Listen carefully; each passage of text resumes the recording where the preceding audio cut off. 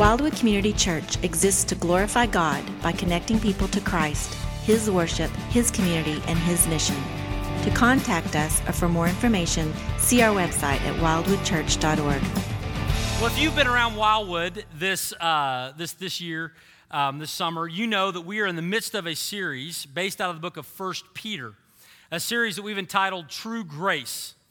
And the book of 1 Peter, I really believe that God has given it to us so that we would understand how we can survive and even thrive in hostile territory.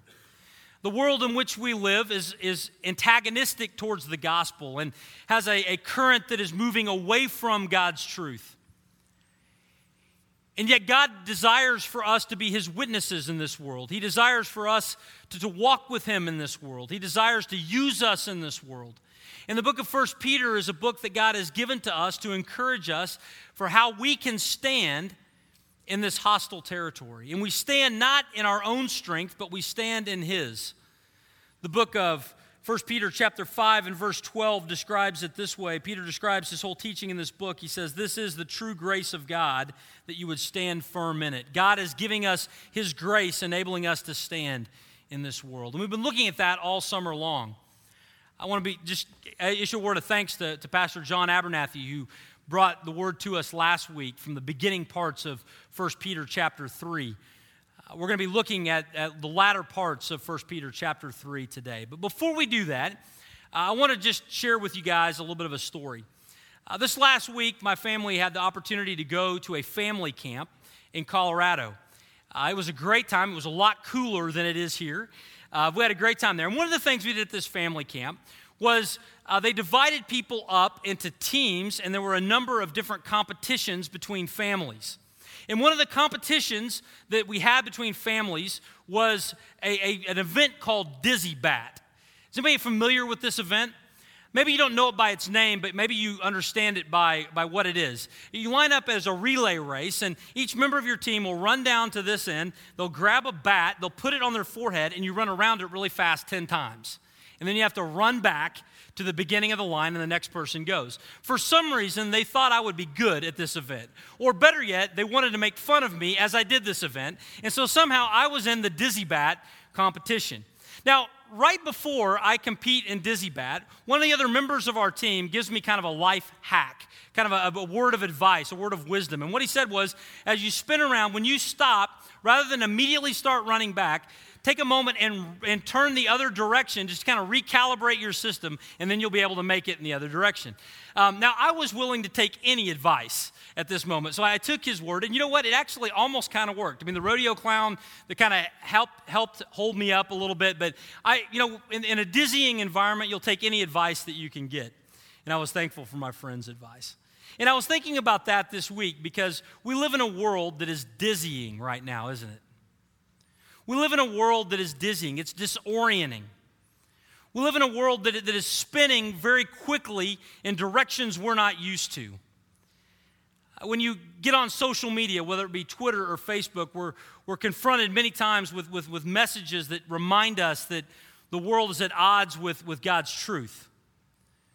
And we read articles that talk about how the church in North America, which has experienced a place of privilege for a long time, might be on the verge of entering into a season of persecution, that our faith in Christ would be so at odds with the world around us that we might begin to suffer for our faith. And it begins, these articles would tell us through things being taken away like tax exemption or things in our public places and courtrooms, and it's just kind of dizzying as we live in this environment. It's dizzying as we live in this world. And as we live in this world and as it's spinning very quickly around us, how are we to respond? What are we to do? How are we to act? Wouldn't it be great if there was someone who could speak to us in that moment and tell us where to go and what to do? Well, I'm so thankful to God because the book of 1 Peter is just such a book that God has given to us to speak to us and tell us what to do and how to recalibrate as the world is spinning around us at increasingly rapid rates. And this morning, we're going to look at 1 Peter chapter 3, verses 8 to 22. And as we look at those verses together, we're going to see a couple of things, a couple of pieces of advice, a couple of things we're to do as we live our lives in a world that is spinning at increasingly fast speeds. I'm going to read these verses for us, and then we're going to back up and go through them together and see a couple of things for us today. First, let's read these verses. 1 Peter chapter 3, beginning in verse 8. Peter writes and says, "Finally, all of you have a unity of mind, sympathy, brotherly love, a tender heart, and a humble mind. Do not repay evil for evil or reviling for reviling, but on the contrary, bless. For to this you were called, that you may obtain a blessing. For whoever desires to love life and see good days, let him keep his tongue from evil and his lips from speaking deceit. Let him turn away from evil and do good. Let him seek peace and pursue it. For the eyes of the Lord are on the righteous, and his ears are open to their prayer. But the face of the Lord is against those who do evil. Now, who is there to harm you if you are zealous for what is good? But even if you should suffer for righteousness' sake, you will be blessed. Have no fear of them, nor be troubled. But in your hearts honor Christ the Lord as holy, always being prepared to make a defense to anyone who asks you for a reason for the hope that is in you. Yet do it with gentleness and respect, having a good conscience, so that when you are slandered, those who revile your good behavior in Christ may be put to shame. For it is better to suffer for doing good, if that should be God's will, than for doing evil. For Christ also suffered once for sins, the righteous for the unrighteous, that he might bring us to God, being put to death in the flesh, but made alive in the Spirit, in which he went and proclaimed to the spirits in prison, because they formerly did not obey when God's patience waited in the days of Noah, while the ark was being prepared, in which a few, that is 8 persons, were brought safely through the water. Baptism, which corresponds to this, now saves you, not as a removal of dirt from the body, but as an appeal to God for a good conscience through the resurrection of Jesus Christ, who has gone into heaven and is at the right hand of God, with angels, authorities, and powers having been subjected to him." Now in 1 Peter chapter 3, 8 to 22, we see a couple of things that God would have us to do in a world that is spinning rapidly around us. The first thing we see is that we are to pursue good. We are to pursue good. We see that in verses 8 to 17. Now, what's interesting about verses 8 to 17 is it's a little bit of a sermon that Peter is going to preach tied to an Old Testament passage. We're used to this, right? When we show up at church here on Sundays, we'll read a section of God's Word, and then we'll draw some applications from it. In a very similar way, Peter takes an Old Testament section of Scripture from Psalm 34, verses 12 to 16, and then he draws various applications from it. That's what we see in verses 8 to 17, with kind of a title of that sermon that Peter preaches, that God's people are to pursue good as they live out their lives in this hostile environment. Look at what it says in verses 10 to 12. He quotes Psalm 34. He reads the verse for us. It says, "For whoever desires to love life and see good days, let him keep his tongue from evil and his lips from speaking deceit. Let him turn away from evil and do good. Let him seek peace and let him pursue it."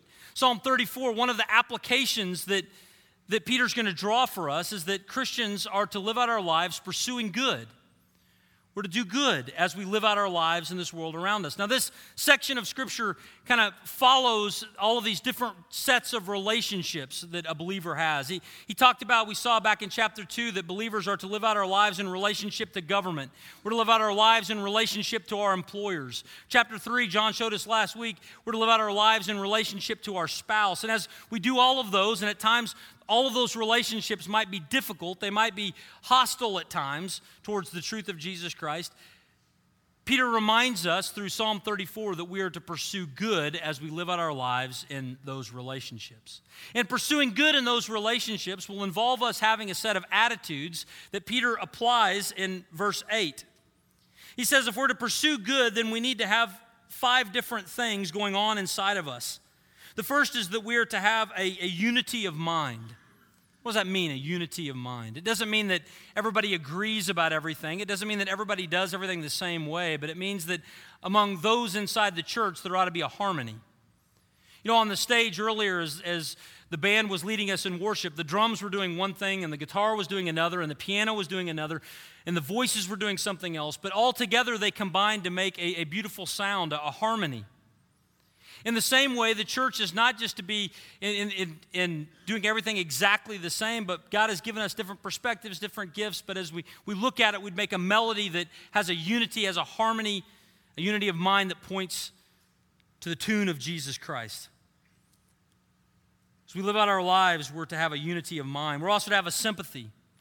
We're to have our hearts moved to compassion for others. We're to weep with those who weep. We're to care for them. We're also to have a brotherly love, it says, a deep concern, a willingness to sacrifice for others the way Jesus has for us. We're to have a tender heart. We're not to be calloused. We're to have a tender heart towards one another. And we are to have a humble mind, not to seek merely our own advantage or our own way, but willing to lay those things down for others. You see, Peter writes, and he wants everyone to know, as we live out our lives in this hostile territory, we are to pursue good.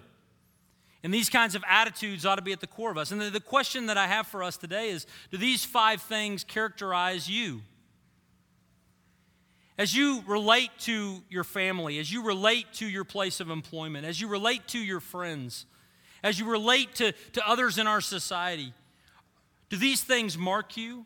Are you someone who pursues unity and peace and love? Are you someone that has sympathy and compassion, who's tenderhearted, who cares for those around you?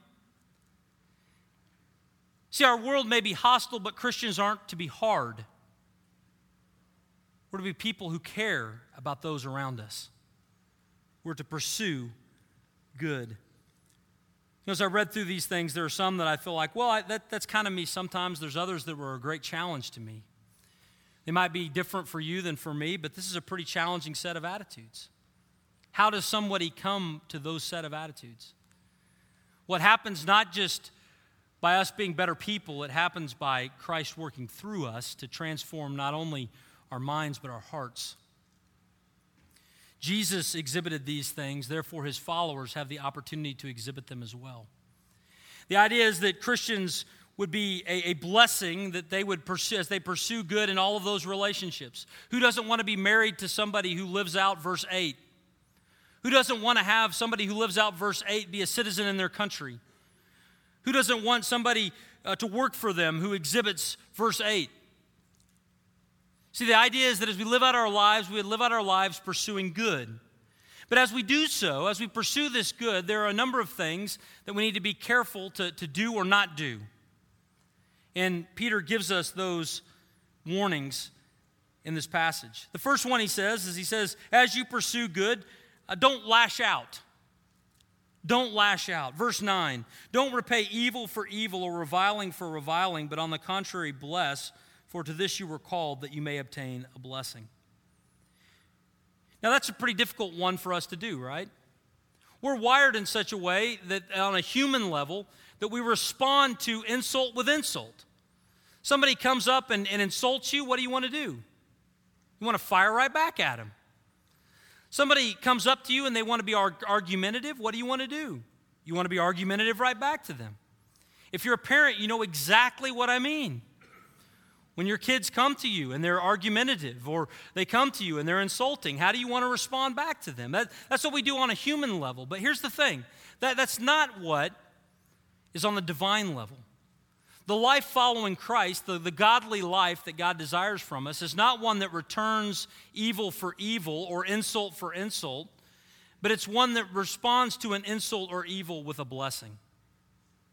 That's what God is calling us to do. And that's a challenge for us because we want to lash out. When somebody comes and they speak down about Christianity, or they call you a bigot because of your faith in Christ and what that means about your understanding of certain passages of Scripture in our world today as it relates to sexuality. And those are hard things to hear. Those are hard things to process. And many times when we hear those things, we want to fire right back with another insult. We want to come back with a zinger. We want to win the argument. We want to have the definitive Facebook post to end all Facebook posts. We want to have the Twitter mic drop walk-off. That's what we want. because that's the human plane. That's how we're wired. But as believers in Christ, people who follow God, we're called to something higher, not on a human level, but on a divine level. That as people lash out at us, that we wouldn't lash out in return. As people insult us, we wouldn't insult in return. Instead, we would love them, and Jesus is our model. As he was on trial before Pilate, as he was on trial before Herod, he could have won the argument, but he didn't. Instead, he responded by giving his life as a blessing. See, one of the things we need to be careful of as we live out our lives in this hostile territory is we need to pursue good, but one of the ways we do that is by not lashing out in response. Second thing we see here, though, is not just lashing out, but we shouldn't cave in. This is the other side of that argument. It's one thing to not lash out, but are we supposed to just waffle on everything and make everybody happy around us? No. Peter writes and encourages the church to not cave in on biblical truth. We see this really in verses 12 and following. He quotes Psalm 34 there, and he says, "For the eyes of the Lord are on the righteous, and his ears are open to their prayer, but the face of the Lord is against those who do evil." Then he draws this conclusion in 13 and 14. "Now who is there to harm you if you are zealous for what is good? But even if you should suffer for righteousness' sake, you'll be blessed.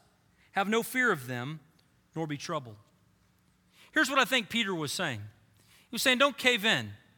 There's a tremendous pressure in our world to cave in on truth.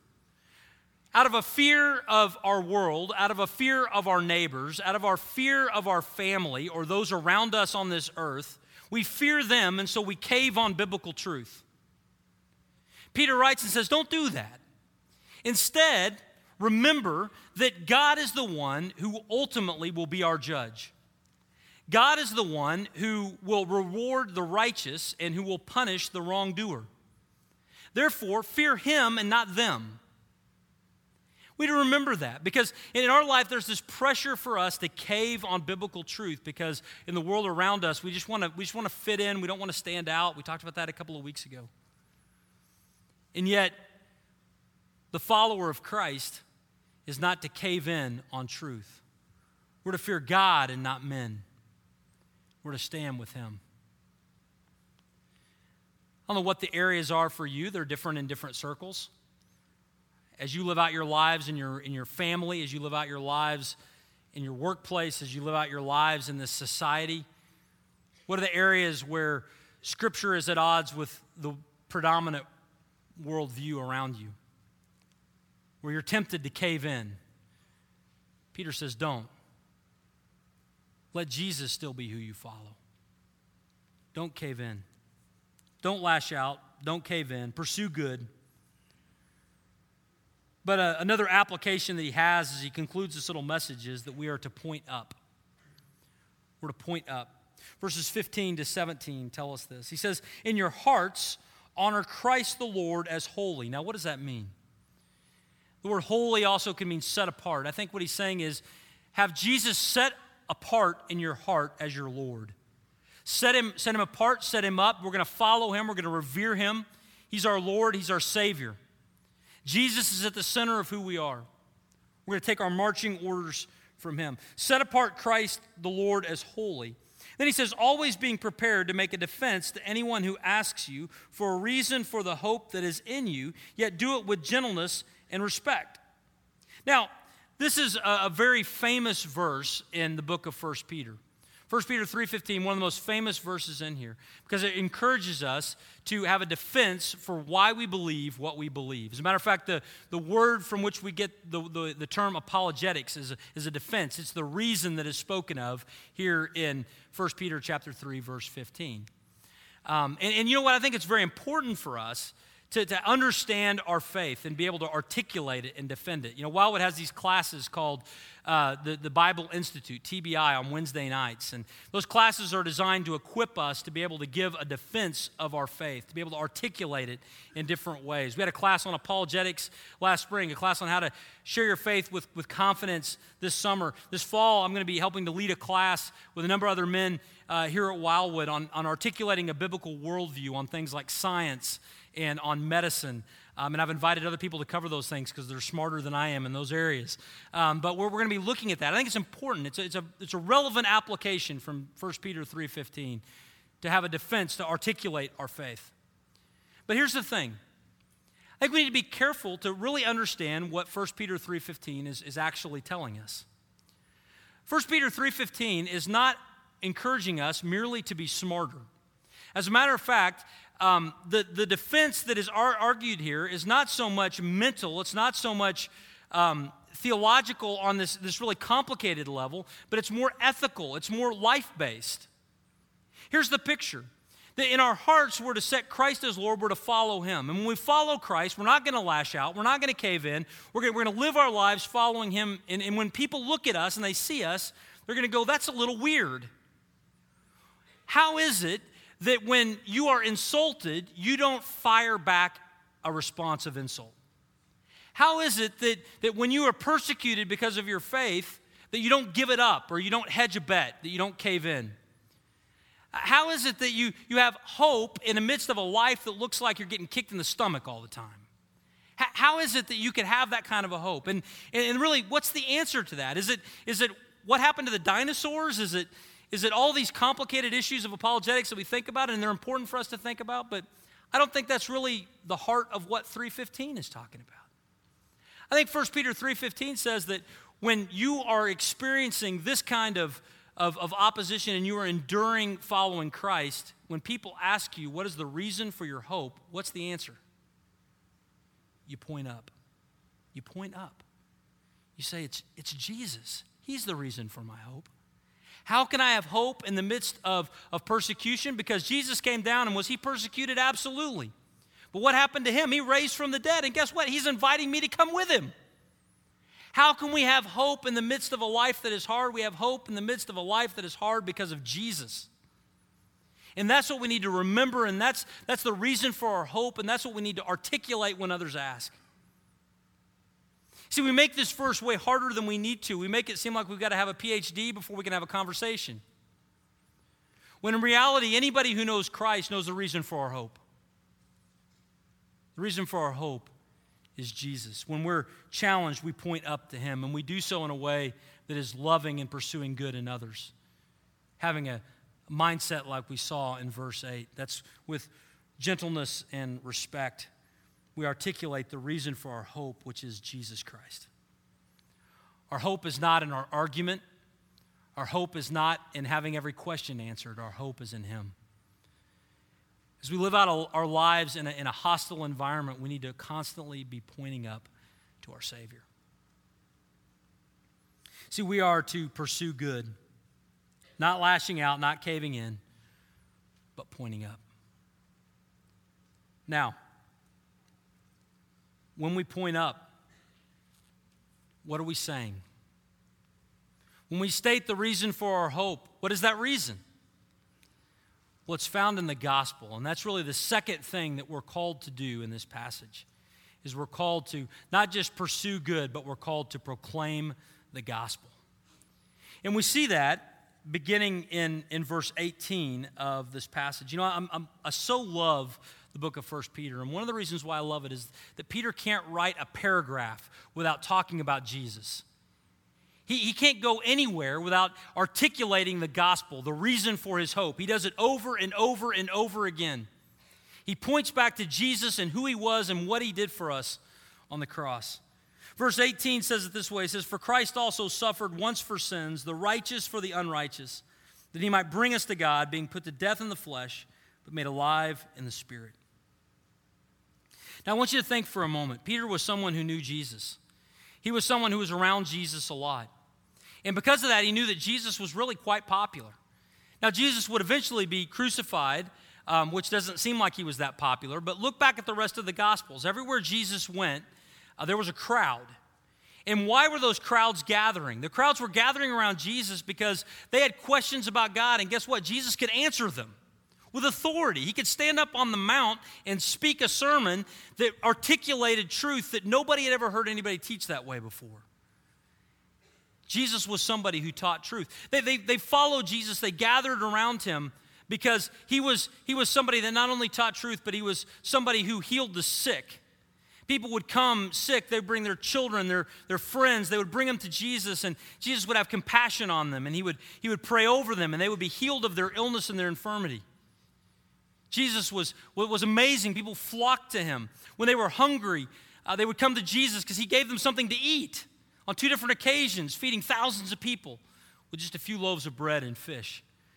This is the Jesus that we see in Scripture. It was the Jesus that Peter knew. Jesus was someone that when you were afraid, you could go to him and he would calm the waters. And he would remind you of his presence with you, and he would encourage them. See, Jesus was somebody that was popular. He was somebody that people flocked to. He was attractional in that way. And you know what? All of that was before he ever died on the cross for their sins. But when people put all the pieces together, the same guy who did all these amazing things was also the same guy that loved me enough to die for my sins. Jesus went from good to great. He went from somebody I want to be around to somebody I want to worship. He went from somebody who was an interesting historical figure to the Son of God incarnate in flesh that could provide for us salvation. And what Peter tells us in chapter 3, verse 18, is that we have this incredible message that we get to proclaim. And that is that the same Jesus who lived on this earth and was wonderful in his presentation to people and his love for people and everything that he did and the perfect life that he lived, that not only did he do those things, but he also gave up his life as a sacrifice for our sins. Not only did Jesus care for us while he was here, but he also said, you know what, the perfect life that I've lived, I'm willing to give that to you so that when God looks at you, he would see the perfection of Jesus. And Jesus said, in return, I'll give you my righteousness, and in turn, I'm going to take back from you everything you've ever done that warrants the wrath of God. Every sin you've ever committed, every mistake that you've ever made. Jesus said, give that back to me. I'll put it on, and I'll go to the cross, and I'll soak up all of the wrath of God concerning those things. And instead, I will give to you my righteousness. What an amazing message we have to proclaim. Not only that Jesus was awesome, not only that he was great, but also that he died for us. And not only did he die for us, but 3 days later he rose from the grave to put a big exclamation point at the end to let us know without question that he was who he said he was. He was the Son of God, and we can be forgiven because of him.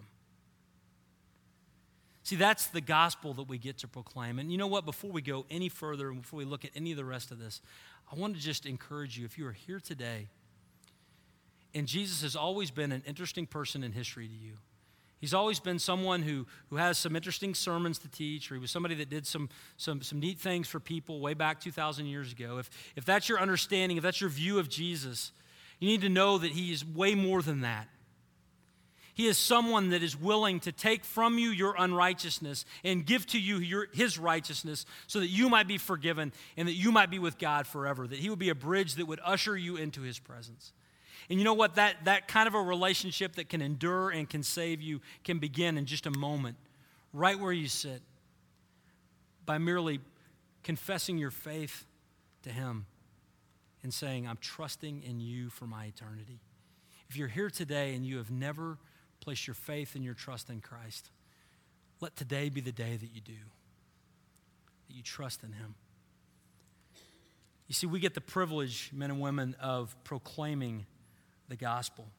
It's not good news, it's great news. Now, we do that, though. We proclaim this truth in a world that at times is hostile and doesn't receive it. And you know what? That's nothing new. It's something that has been around forever. And I think that's what he is articulating in verses 19 and 20. Now, before I get to verses 19 and 20, I need to just tell you guys this. These are some of the most debated verses in the entire New Testament in terms of what they mean.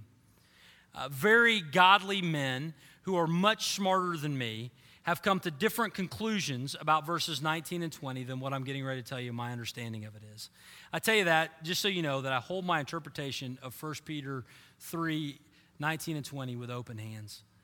But I do think that in light of the context of 1 Peter chapter 3, that this makes some sense. See, what Peter says in these verses, he says that Jesus was made alive in the Spirit, in which he went and proclaimed to the spirits in prison because they formerly did not obey when God's patience waited in the days of Noah while the ark was being prepared, in which a few, that is 8 persons, were brought safely through the water. Now, what does that mean? Think about this for a moment. Who lived first on this planet? Noah or Jesus? Noah, right? Noah existed on this earth. He lived his life on this earth many years before Jesus was born in Bethlehem. There's a large gap of time between those two lives. So what in the world is it talking about that Jesus preached to those who lived in the day of Noah? Now, there's a number of different interpretations of this, but I'll share with you my understanding of it. My understanding is this: Jesus, who existed eternally, because he was the Son of God, he didn't come into being at the time that he was born in Bethlehem. That's just when he took on flesh. Jesus existed in eternity. And Jesus existed in eternity with a heart for people.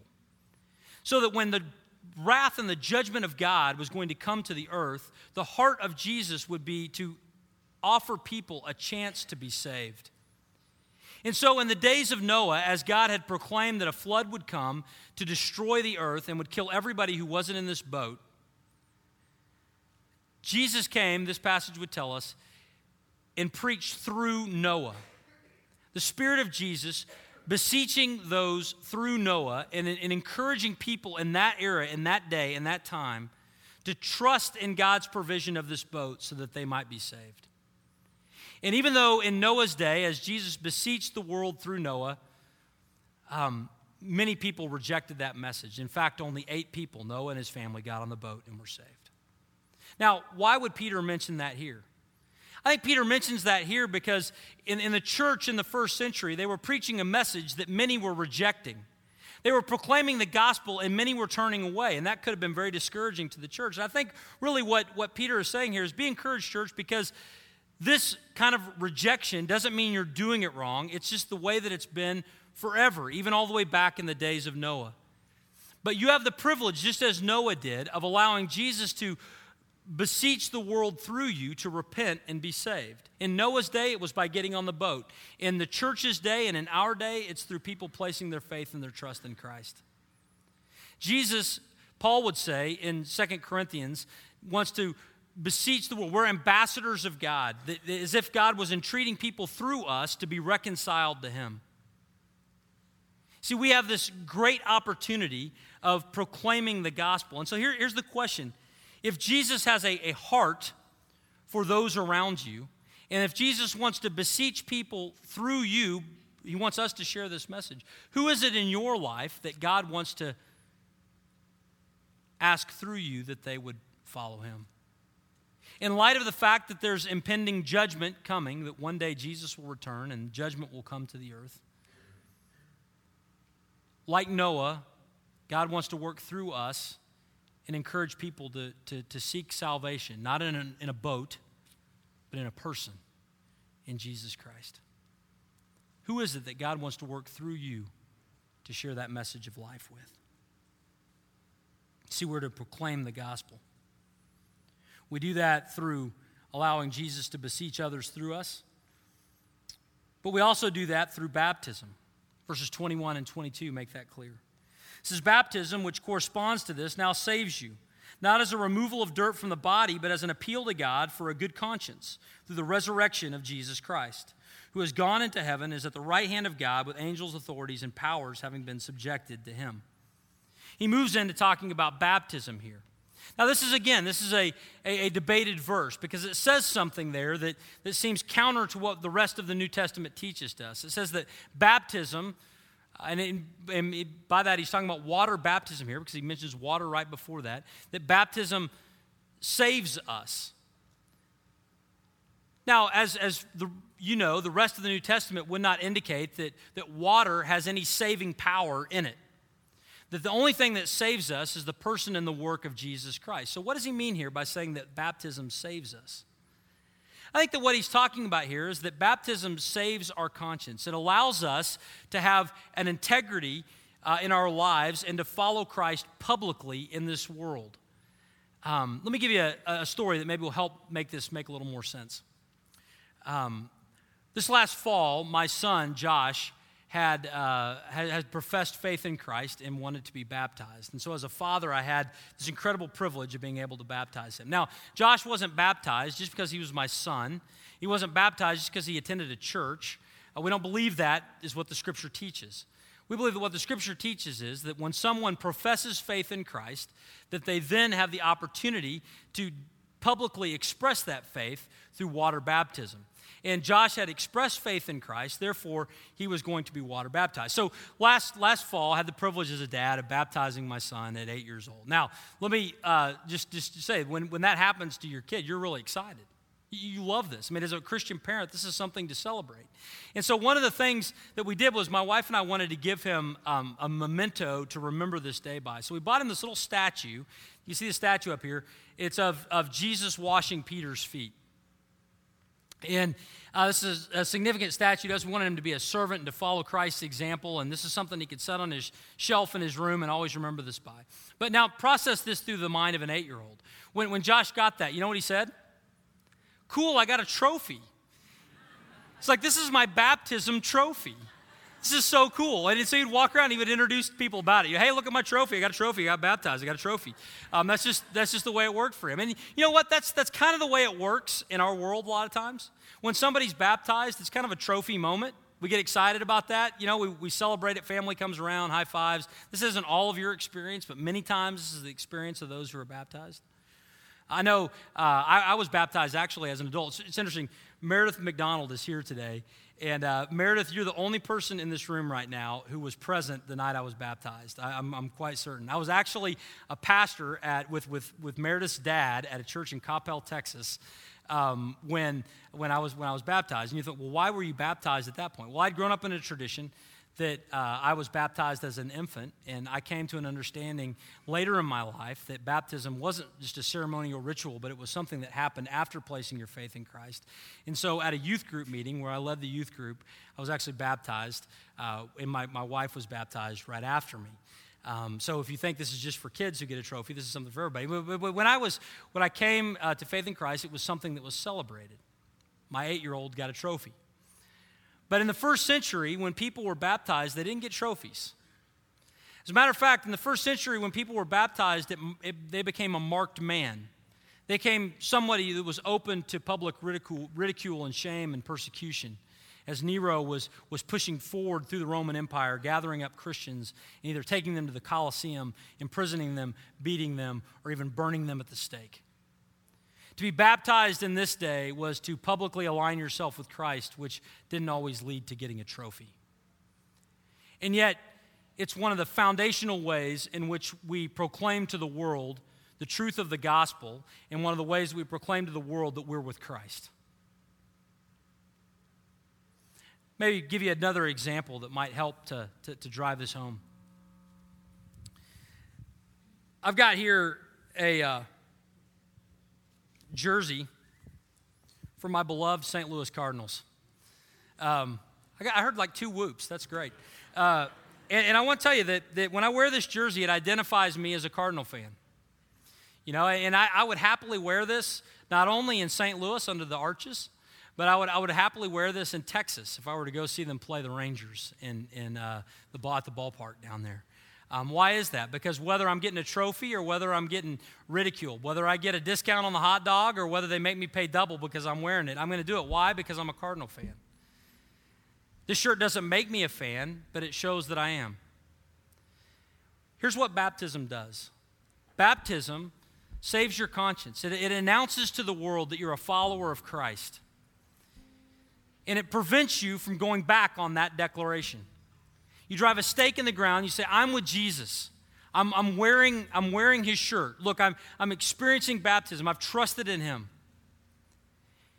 And so I say to us today, if we were to proclaim the gospel, one of the ways we do it is through our lives. One of the ways we do it is through proclaiming this message about who Jesus is. But one of the ways that we do it is through baptism and through putting on the jersey of Christ, putting on his righteousness in a public declaration, so that those around us can see that we've identified ourselves with him. If you're here today and you've trusted in Christ and you've never been baptized since trusting in Christ, I would just encourage you today to consider water baptism. At Wildwood, we have baptism several times a year. Our next baptism is actually going to be on July the 24th, which is in just a couple of weeks. And normally, we require people to attend a baptism class in order to be baptized. we think it's important to understand it. But here's the deal. It's like a bonus deal. Because we talked about baptism today, we're going to waive the class requirement. And if you're here today and you've trusted in Christ, you're following him, but you've not yet put on that jersey publicly to say, I'm with him through baptism. I'm going to invite you to just take out of your bulletin today this little flyer. It says interested in baptism. You can mark that box with interested, talking more, I'm interested in baptizing. And here's what I want you to do. Bring it up and give it to me after the service today. Or you can drop it off at the welcome desk if it's too hard to get this direction. And we would love to follow up with you and love to have you a part of our baptism service on the 24th. See, we get the opportunity of pursuing good, and we get the opportunity of proclaiming the gospel.